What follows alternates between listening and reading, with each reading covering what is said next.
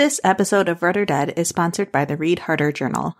Created by Book Riot, this smartly designed reading log consists of entry pages to record stats, impressions, and reviews of each book you read, and is a great gift for readers this holiday season.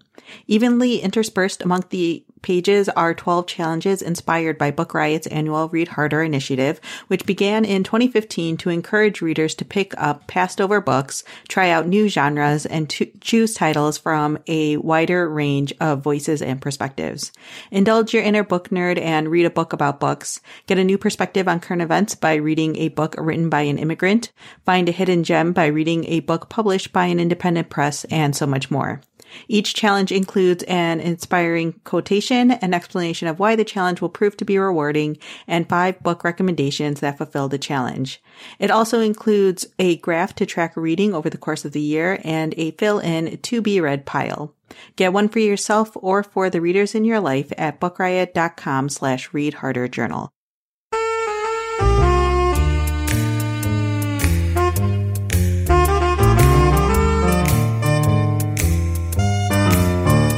Welcome to Read or Dead, a bi-weekly podcast where we talk about the world of mysteries and thrillers. This is episode 65, and we are recording on Tuesday, November 19th. I'm Katie McLean Horner, along with Rincey Abraham, and we're coming to you from Book Riot. Hi, Katie. Hi, Rincey. How are you? I'm doing okay. I am just slightly flustered at the fact that it is November, Thanksgiving is next week. I didn't make the connection until literally today. I was looking at my work calendar and I was like, why does next week look so weird? And then I was like, oh, right, because we're not in the office for 2 of those days. I just now realized Thanksgiving is next week. Yeah, it really, even though it's technically later, because it's a 5th week or whatever, I think is what they're saying, or something. I don't know. It's later in the month than it usually is, but it still feels like it snuck up on us. No, it totally did. And the other day, Blaine was talking about, he's like, wow, it's almost the holidays. And I went, shut up. Not that I don't enjoy the holidays, but I don't know what happened to October and November. They just kind of flew by, and now all of a sudden I'm like, oh God, I have to buy Christmas stuff for people. And yeah, Thanksgiving, when you're like, yeah, it's next week. And when you were saying that, I'm like, no. And then I'm thinking about it going, oh God, she's right. It's next week. Ah! Well, it works out quite well that, and also we probably should have realized this already because we're doing our special holiday episode today. So go us. Maybe we should have realized it on our end, being like, hey, we're preparing for a holiday episode. The holidays are coming. Now, holidays are just kind of a mythic, generic, abstract concept at this point. I'm like, yeah, at some point I'll have to start, buying people gifts. And, we're already planning for our holiday displays at work. I put up our Homicide for the Holidays display, which has so far checked out extremely well. I put it up yesterday. We've had 4 or 5 books check out already. I was like, oh, you people are so lovely. And I just have to say really quick that my coworker who helped me put up the display, we decorated it with snowflakes, and she put dripping blood on the snowflakes. Oh my gosh. I love the fact that you put together a Homicide for the Holidays display at your library. That's amazing. We had been doing it for a couple of years at my last library, thanks to my mother-in-law mentioning it a few years ago. She brings out her cozy holiday mysteries around this time every year. She calls it her Homicide for the Holidays collection. And I'm like, that's brilliant. And so I started doing a display at my last library. And then on Sunday, Blaine said, oh, you'll have to mention to your new coworkers about Homicide for the Holidays. And I said, yes, I will. And it turned out that we actually had to put up a display that day and didn't know what to do. So I said, Homicide for the Holidays. So now we have all of these mystery titles that is just, it started off as cold weather mysteries and holiday mysteries, and now it's just basically whatever mystery I can find to put up there because people are checking it out faster than I can create a list. And my colleague did bleeding snowflakes, and so she's got white snowflakes that are dripping blood, and then the bottom are red snowflakes. I'm printed on red paper. Amazing. I love it. It's beautiful. Oh, all right. Well, on that festive note, let's jump into the episode. Do you have our first sponsor? I do. And our first sponsor is Eye for Eye by J.K. Franco. As a successful reporter, Susie Cruz was used to reporting the news and not becoming it. But when a careless driver mows down her little girl, that is exactly what happens. Grief-stricken, Susie and her husband Roy turn to the law for justice, but when the system fails them, grief soon turns to hate. 3 years later, a chance encounter at a mountain vacation offers a tantalizing prospect of retribution, but at what cost? Before long, the Cruzes find themselves embroiled in an intricate scheme of murder, revenge, and deception. Now the police are asking questions just as a shocking truth reveals that the perfect plan may not have been so perfect after all. So this is a new book. It's a controversial, heart-pounding, edge-of-your-seat legal thriller that is written by someone who used to be a lawyer. So J.K. Franco used to be a lawyer for many years before he started writing books. And a lot of people have really been enjoying this book because of the procedural and legal realisms depicted in the book. And this book was originally published over in the UK, and after it was published, a lot of people were talking about this book because of the morality of some of the events in the book, and whether the actions of the two main characters are really justified. And so reading this book, you might think to yourself, what would you do if someone hurt the one that you love? So if you are a fan of legal thrillers, this definitely sounds like one that you should pick up. And again, that's called Eye for Eye by J.K. Franco, and we thank them so much for sponsoring this episode. All right. So happy holidays to all of our listeners, regardless of what holiday you may or may not celebrate. We hope you are enjoying this cold, miserable season. If you are a new listener, welcome. We're delighted to have you. If you're a longtime listener, welcome back. We are delighted that we haven't scared you off. So we talk about mysteries and suspense and true crime and movie adaptations and anything that relates to the worlds of mystery and suspense. Anything under that umbrella is fair game. And we always put out a call at the beginning of each episode for our lovely listeners to contact us if you have any ideas for future episodes. We have gotten some fabulous emails from people over the months, the last couple of years that we've been doing this. And we've used a lot of the ideas to help structure future episodes. So it's helpful for us. It's fun for us to see what topics you might be interested in hearing about. And it just, I don't know, we really like how involving our listeners in the whole creation of this fabulous journey. And for our holiday episode, we do have a couple of requests from our listeners that we will be answering a little bit later in the show. We will have our contact information at the end of the show, and we'll have all that information in the show notes. So if you have any ideas for future episodes, or if you just want to reach out and say, hey, love what you're doing, or hi, how are you? Or hey, I read this great book, you feel free to do that as well. We love chatting with people. And with that, I guess I'll go ahead and jump into our news segment. Couple of quick adaptation notes. Sarah Michelle Gellar is starring in the movie adaptation of Sometimes I Lie by Alice Feeney, which came out, I think, last year.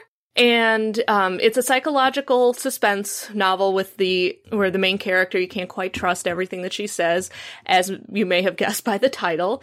But yeah, Sarah Michelle Gellar is, I believe, producing and starring in the movie. So once we have more news about that, we will for sure let you know.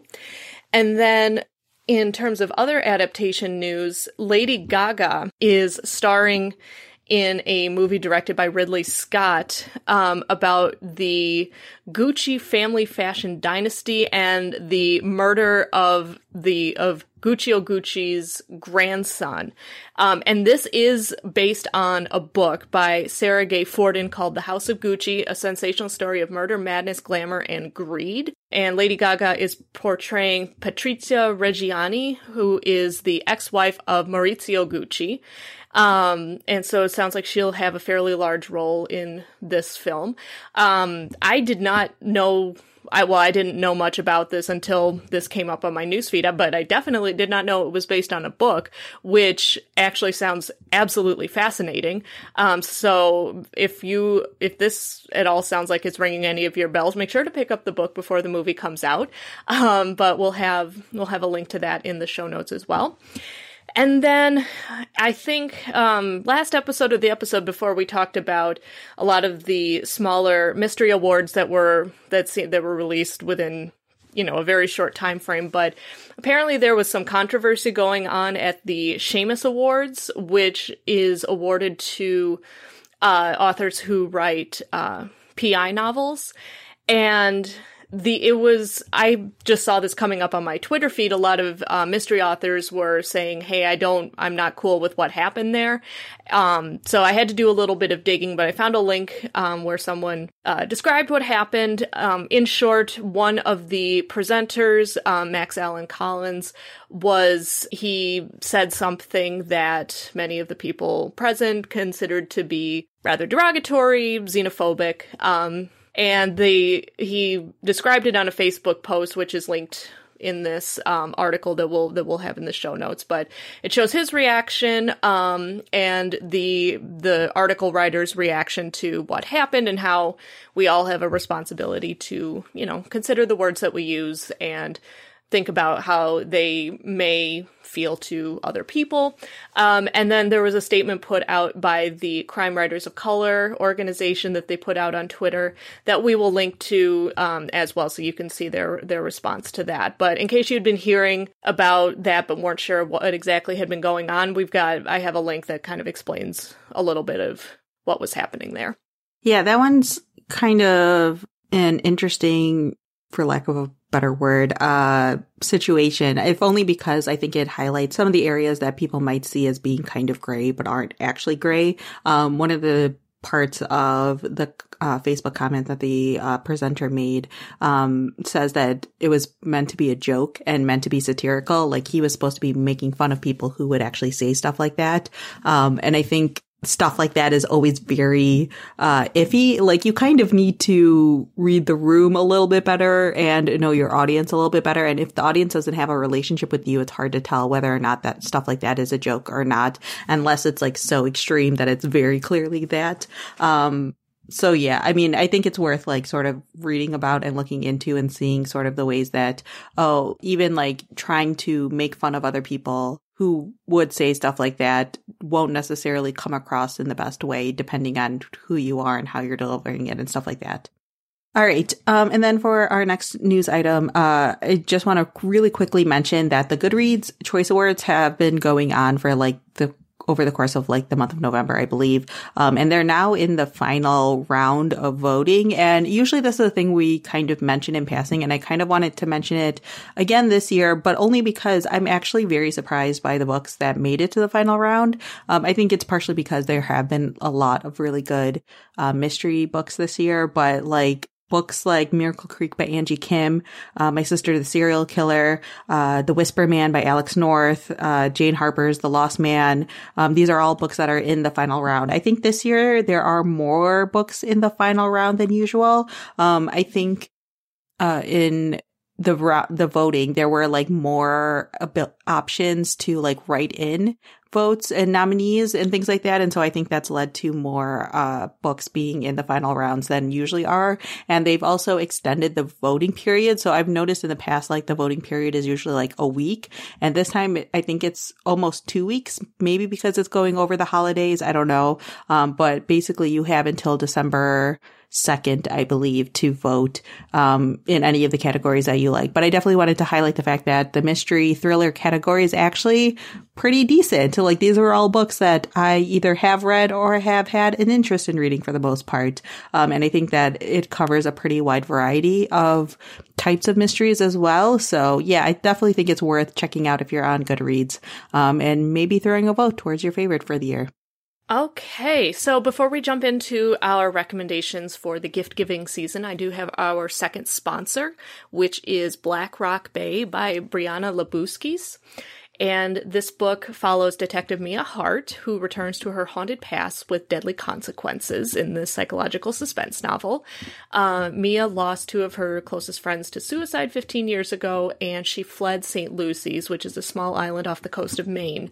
But she's called back home to investigate a journalist's death. When she comes home, she finds a clue that leads her to believe that her friends didn't actually take their own lives. But as she tries to untangle a web of lies, Mia realizes that solving her latest case could mean becoming the pawn in someone's blood-chilling game of truth or die. Brianna Labuskis is the best-selling author of Girls of Glass, it sounds like that this book has a really strong sense of place. It takes place off of the coast of Maine in the middle of winter, with a storm threatening the entire time, which actually sounds kind of like the weather we've been having in Chicago the last few weeks. But it sounds like it's a very a book with a strong sense of place, very dramatic, lots of psychological suspense, and lots of that tension building that so many of us enjoy. So again, the name of the book is Black Rock Bay by Brianna Labuskis, and we thank them very much for sponsoring this episode. All right. So like we mentioned at the top of the episode, this is our special holiday episode. And so we put out a request in the last episode where we just asked if anyone had any requests or needs for a gift giving or just wanted some book suggestions for themselves. So we got a couple of those. And then we thought we would also just talk about some other books that came out, not necessarily this year, but books that we just really enjoy and recommend a lot and think would work really well for a wide variety of readers. So if you are someone who maybe wants to buy a book for someone else in your life, but you're not necessarily sure what to get them, I think that the last segment would really appeal to you because we'll talk about a bunch of different types of books. And I think that they could appeal to a lot of different types of readers. Yeah, and so we'll go ahead and start off with the specific requests that we got. The first one was for mysteries featuring bisexual or pansexual characters. Let me tell you, this was a difficult one to research, and it's kind of highlighting the fact that we need better resources for identifying some of these books. First off, I would like to mention that it's really hard. It was really hard to find bisexual representation. I really could not find anything in terms of identifying a book with pansexual characters. So if any of our listeners happen to know of any mystery or suspense titles that feature pansexual characters, please let us know. This would be very helpful to be aware of. So both of us picked books with where the main character is bisexual. And we also, the request was also that the person's sexuality was kind of incidental to the actual story. Like, it doesn't play a huge role. It just is like, yeah, this is, the character's bisexual, and that's all there is to it. So the book that I picked was The Last Place You Look by Kristen Lepianka, which is probably, she was honestly the first person I thought of because she is the only author that I know of who has specifically written a few books featuring a bisexual main character. So The Last Place You Look is the first book in the Roxane Weary series. And Roxane is the main character. She's a private investigator, and she is drawn to the story of a girl who disappeared 15 years ago, the same night that her parents were murdered in Ohio. Her boyfriend was convicted for the murders, due not in no small part to the fact that her boyfriend was black. This girl and her family were white, and his sister, the boyfriend's sister, he's been sitting in jail. He is waiting to be executed. And his sister says that she swears she has seen the girl that everyone thought that he murdered, his girlfriend, Sarah. His sister swears that she's seen Sarah around locally. So she hires Roxane Weary, a private investigator, to look again, saying, hey, I think there might be some more information here. So Roxane she is particularly drawn to this case. And she thinks that there may be something going on with Sarah's disappearance that may have been linked to one of the unsolved murder cases that her father was working on, who is a police officer and who has recently passed away. And so Roxane starts to hope that, hey, maybe I can, bring some closure to what my father was working on, and maybe I can save this man from being executed. And then the mystery progresses from there. So, I have not read this book yet, but Rincy, have you read this one? Yeah, I have. Okay. I thought I remembered you talking about it. But from the book sounds like the main character is she's very complex and very complicated. And so she's got a lot of stuff going on in her personal life as well as in her professional life as she's investigating these cases. So it sounds like if you're looking for a book where the character is complex, has lots of layers to them, and how all of these elements kind of play into the story, this might be a really good one to check out. So again, that is The Last Place You Look by Kristen LaBianca. And I believe that there's like also a sequel to that book already. So if you enjoyed that one, there's another one that you can pick up. I think there are 2 other books in the series. Oh, there you go. Yeah, I'm pretty sure I purchased the 3rd one recently for the library. So if you like that one, or whoever you give it to likes that one, you got 2 more others that you can keep reading. All right. The book that I picked up is one that's very much under the radar because it has less than 500 reviews or ratings on Goodreads. And that is Penance by Claire Ashton. I believe that this was originally published in the UK. And this is kind of like a suspenseful mystery. So if you like sort of like slow burn sort of books, then this was the one to pick up. So you're following this character named Lucy who, her boyfriend, I believe, yes, her boyfriend, died in a car accident. So they were both in the car accident and only her boyfriend passed away. And she has like a significant amount of guilt, about everything that happened around it. She feels like she didn't do enough to try to save him, things like that. She lives in, I believe, Cornwall, or a small village outside of Cornwall. And she's been sort of like the local gossip for quite some time. And she's like dealing with a lot of the trauma from the accident, as well as like the guilt and things like that. And then suddenly things seem like they're looking up, because this woman named Karen enters her life. She moves into town and they form a relationship, and things kind of start to get a little bit weird from there. So yeah, this is one of those books where the less you know about the story, the better. But this is good, again, if you want something that's kind of like unsettling in nature. It's very much a slow burn book, and it's one of those stories where, yeah, you just sort of like are waiting at the edge of your seat to see what happens, because you don't really know where the story is going to go or what exactly is going on. So, if you want something sort of quiet but still like keeps you like on edge, then I highly recommend picking up Penance by Claire Ashton. Okay, and then the second specific request that we got, which was actually from the same person, was also asking for suggestions for cozy mysteries set during either World War I or World War II. And thankfully, there are quite a few of those. We had a little bit of an easier time with this one. And bonus points if there's any kind of romantic elements in there. She was requesting this for a family member who really likes World War II era romances, and so she wants to try and give her a mystery to kind of change up her reading selections a little bit. So the book that I picked is Mr. Churchill's Secretary by Susan Elia McNeill, which is the first in the Maggie Hope series. And I think there's like 8 or 9 books at least in this series. So if she likes this one, she's got plenty of other reading suggestions. So this takes place in London, as you could probably guess from the title, 1940s. We're in the middle of World War II. Winston Churchill has just been sworn in.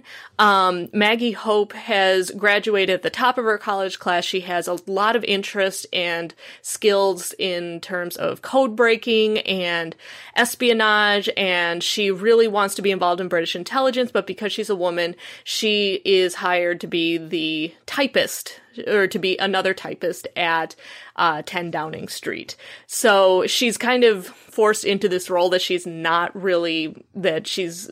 keen on, but her position actually gives her a lot of access that a lot of the men in the government don't have. So she hears about things. She's privy to a lot of conversations that she may not otherwise have been a part of. And she is trying to find different opportunities to take advantage of her interest in code breaking and try to use those skills for the betterment of her country.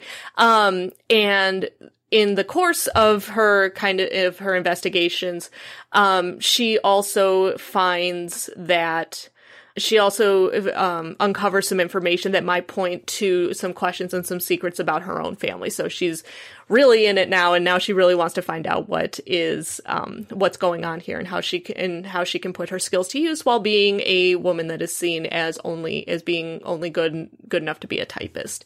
So this book was the author's debut.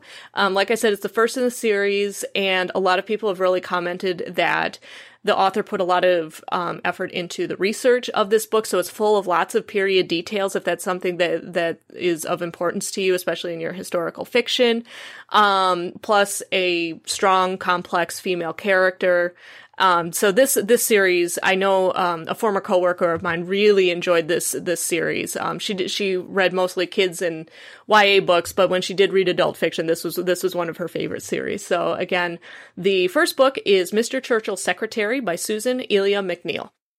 Okay, so my recommendation is one that might align slightly more with what it sounds like this person that this reader is, or listener is buying a book for might like, but has like mystery elements to it. So it's kind of a nice crossover. It's called The Tuscan Child by Rhys Bowen. And this one is like a combination of like a standard historical fiction with a mystery element to it.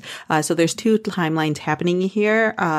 There's the 1944 timeline where you are following this British bomber pilot named Hugo Langley, who ends up getting, shot down over German occupied Tuscany. And so it's partially about his life there and how he ends up basically finding refuge in this like former monastery and falls in love with this woman named Sofia Bartoli. And then, stuff happens because it's, World War II. And then 30 years later, you are following Hugo's daughter, Joanna, who has returned home to the English countryside to deal with her father's estate after he has passed away. And among his personal effects is this unopened letter addressed to Sophia that has a significant amount of information that Joanna had no idea about. And she didn't really know anything about her father's life while in Tuscany. And so she decides that she's going to travel to Tuscany to try to find out what really happened to him and try to find out some truths about his life. And while doing that, she sort of starts to bother, I suppose, the other people in this town, bringing up stuff that they don't really want to talk about anymore. So yeah, this is one that has like a bit of a romantic element to it. So it'll appeal to the person that you're buying this book for, but it also has like a good historical fiction element to it, as well as a slight mystery with this family and the Joanna trying to figure out what exactly was going on with her father. So again, this one is called The Tuscan Child by Rhys Bowen. Okay, so in terms of book suggestions that would reach just kind of a broad general audience, the book that I have picked, and we have both talked about this book multiple times on the show, but we haven't talked about it in a little while, so I'm going to bring it up again. That is The Feather Thief by Kirk Wallace Johnson. And this is nonfiction. It's true crime. But it's part of the wave of true crime of like nonviolent true crime. So if you have someone that goes, "Oh, I don't want to read about death and murder," there's no death and there's no murder in this true crime book.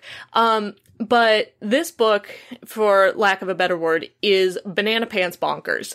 And the crime that takes place in 2009, there was a 20-year-old American flautist named Edwin who was performing at the London's Royal Academy of Music, and he breaks into one of the branches of the British Museum of Natural History, the Tring Museum, which is home to one of the largest collections of rare bird specimens in the world.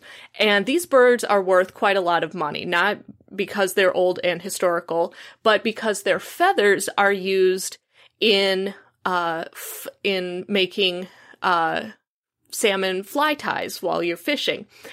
And there's like in the Victorian era, there was an art to making these flies, and this coincided with the kind of the discovery of the natural world in these areas of the world that people had never explored before. This was right around the time when Darwin and Alfred Russel Wallace were were exploring and creating their theories about evolution and all this stuff, and they're discovering all of these species of tropical birds and all of these other animals. And it really became a Victorian obsession to kind of decorate themselves with these animals. And the feathers for these birds, like I said, were used in the flies that people would make for catching salmon.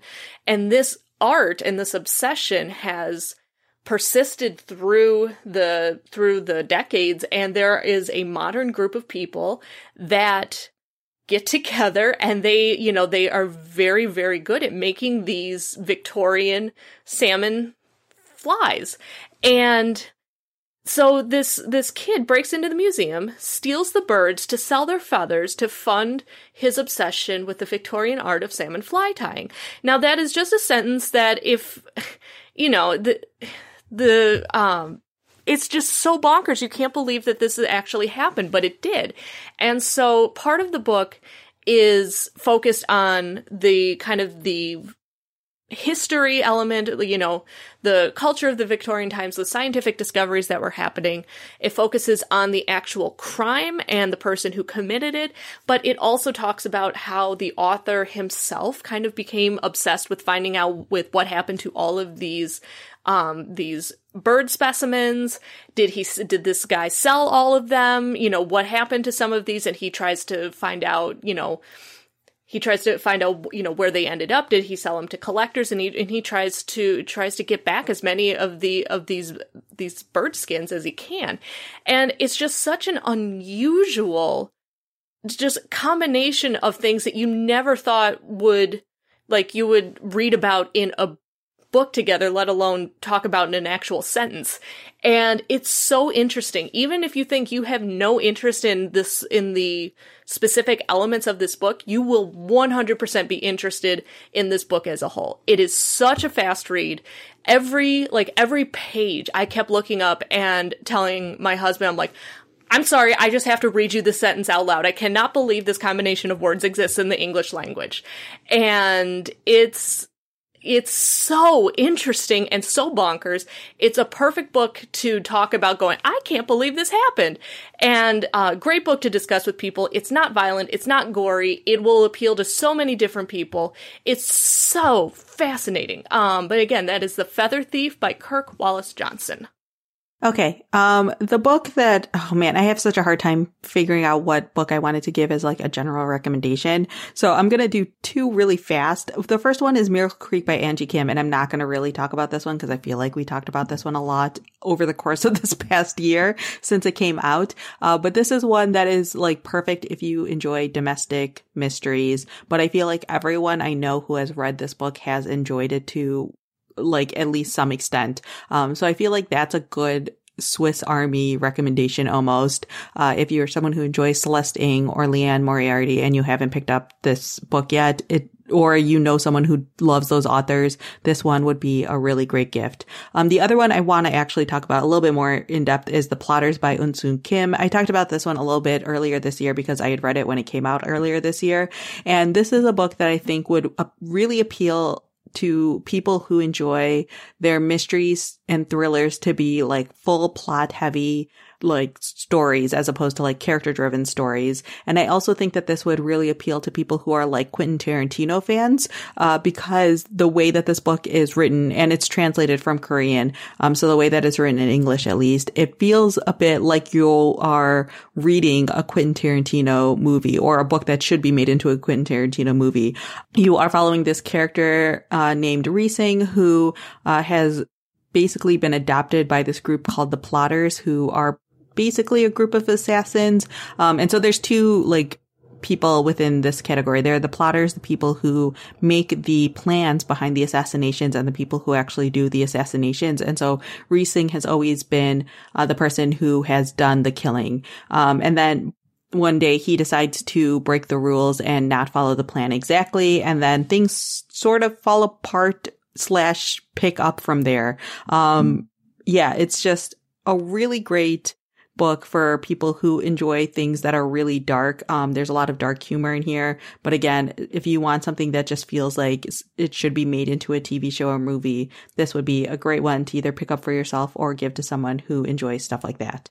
All right. So those are our holiday recommendations, but if you have any other suggestions for books that you have given to people that have turned out well, or other suggestions for books that would appeal to a wide number of readers, let us know. Like I said, we'll have our contact information at the end of the show. You can send us an email, hit us up on Twitter, go out and share that knowledge with your friends and your colleagues and your acquaintances, because a holiday filled with books is a jolly holiday indeed. And I guess with that, I'll turn it over to you, Rincey, for our new releases. Yeah, so I just have a couple of new releases. Obviously, publishing slows down for the holiday season, so just a couple that I wanted to quickly mention. The first one is called Impossible Causes by Julie Mayhew, and this one is already out. So for 7 months of the year, the remote island of Lark is fog-bound and cut off completely from the mainland. 3 strangers arrive before the mists fall: Ben Haley, a charismatic teacher looking to make his mark; teenager Viola Kendrick and her mother, both seeking a place to hide from an unspeakable tragedy. As the winter fog sets in, the presence of the newcomers loom large in this tight-knit community. They watch as their women fall under the teacher's spell, and they watch as their daughters draw the mysterious Viola into their circle. The girls begin to meet secretly at night, dancing further and further away from the religious traditions that have held Lark together for generations. But when a body is found one morning at the girls' meeting place, high up among the sacred stones of Lark, faith turns instantly to suspicion and fear, for the island is weighted with its own dark secrets, and now it's time for them to come into the light. So this is for readers of All the Missing Girls and You Will Know Me. It's being described as a gripping and claustrophobic thriller about isolation, power, and the lies that fester when witnesses stay silent. And again, that one is called Impossible Causes by Julie Mayhew. Then I have, I'm going to assume that you're supposed to say the letters of this title individually, and you're not supposed to just like make a sound with it. And it's NVK by Temple Drake. So one night in 2012, executive Zhang Guozhi takes a group of European clients to a fashionable nightclub in Shanghai. While there, he meets a strikingly beautiful young Western woman named Naomi Viano-Kusela, and the physical attraction between them proves to be irresistible, and they embark on an intoxicating affair. But Naomi is not what she appears to be. To Zhang's surprise, she veers between passion and wariness, conducting the relationship entirely on her own terms. He feels driven to find out more about her and is swiftly drawn into a web of intrigue, mystery, and horror. Is she a ghost, a demon, and do the living walk amongst the streets of 21st century Shanghai? So this is a book that's takes place in modern Shanghai, but obviously blends a lot of fantastical elements in it. It's like part gothic, part supernatural, and has like all of these really intense sort of plot points to it as well. So it's being described as a book that explores the roots of desire and the cruel costs of immortality. So again, that one's called NVK by Temple Drake. And then the final one I wanted to mention is called 9 Elms by Robert Brindza. And so this is another fiction book, following a female detective's fight for redemption. So Kate Marshall was a promising young police detective when she caught the notorious 9 Elms serial killer. But her greatest victory suddenly turns into a nightmare. Traumatized, betrayed, and publicly vilified for the shocking circumstances surrounding the cannibal murder case, Kate could only watch as her career ended in scandal. 15 years after those events, Kate is still haunted by the unquiet ghosts of her troubled past. Now a lecturer at a small coastal English university, she finally has a chance to face them. A copycat killer has taken up the 9 Elms mantle, continuing the ghastly work of his idol. Enlisting her brilliant research assistant, Kate draws on her prodigious and long-neglected skills as an investigator to catch a new monster. Success promised redemption, but there's much more on the line. Kate was the original killer's intended 5th victim, and his successor means to finish the job. So if you enjoy detective novels, if you enjoy things that are really dark, if you enjoy stories featuring serial killers, all of that sounds like this would be up your alley. And again, that's called 9 Elms by Robert Brindza. Real quickly, I just have to tell a story, because we get we get advance copies of books at the library, and I was looking through them with one of my colleagues, and I pulled out a couple that I was interested in, and she flipped it over, and she's like, someone gets decapitated. Katie, this sounds like your book.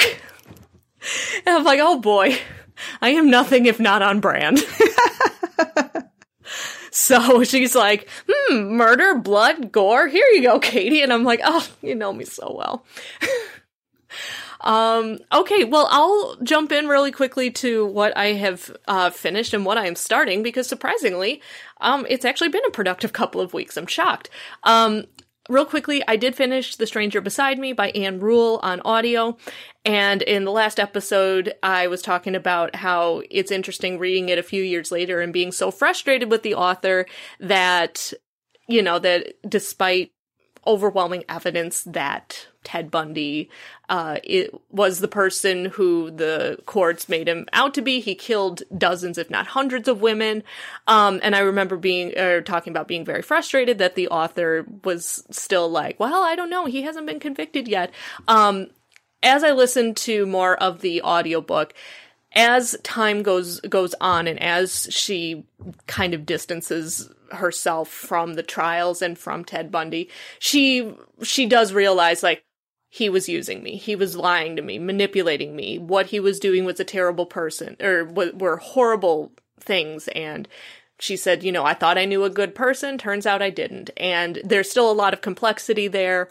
But ultimately she does kind of realize that, holy cow, this is not the person who I thought he was, which I couldn't remember how it turned out since it had been a long time since I had read the book. But thankfully I did not finish the audiobook being very angry like I was about halfway through it.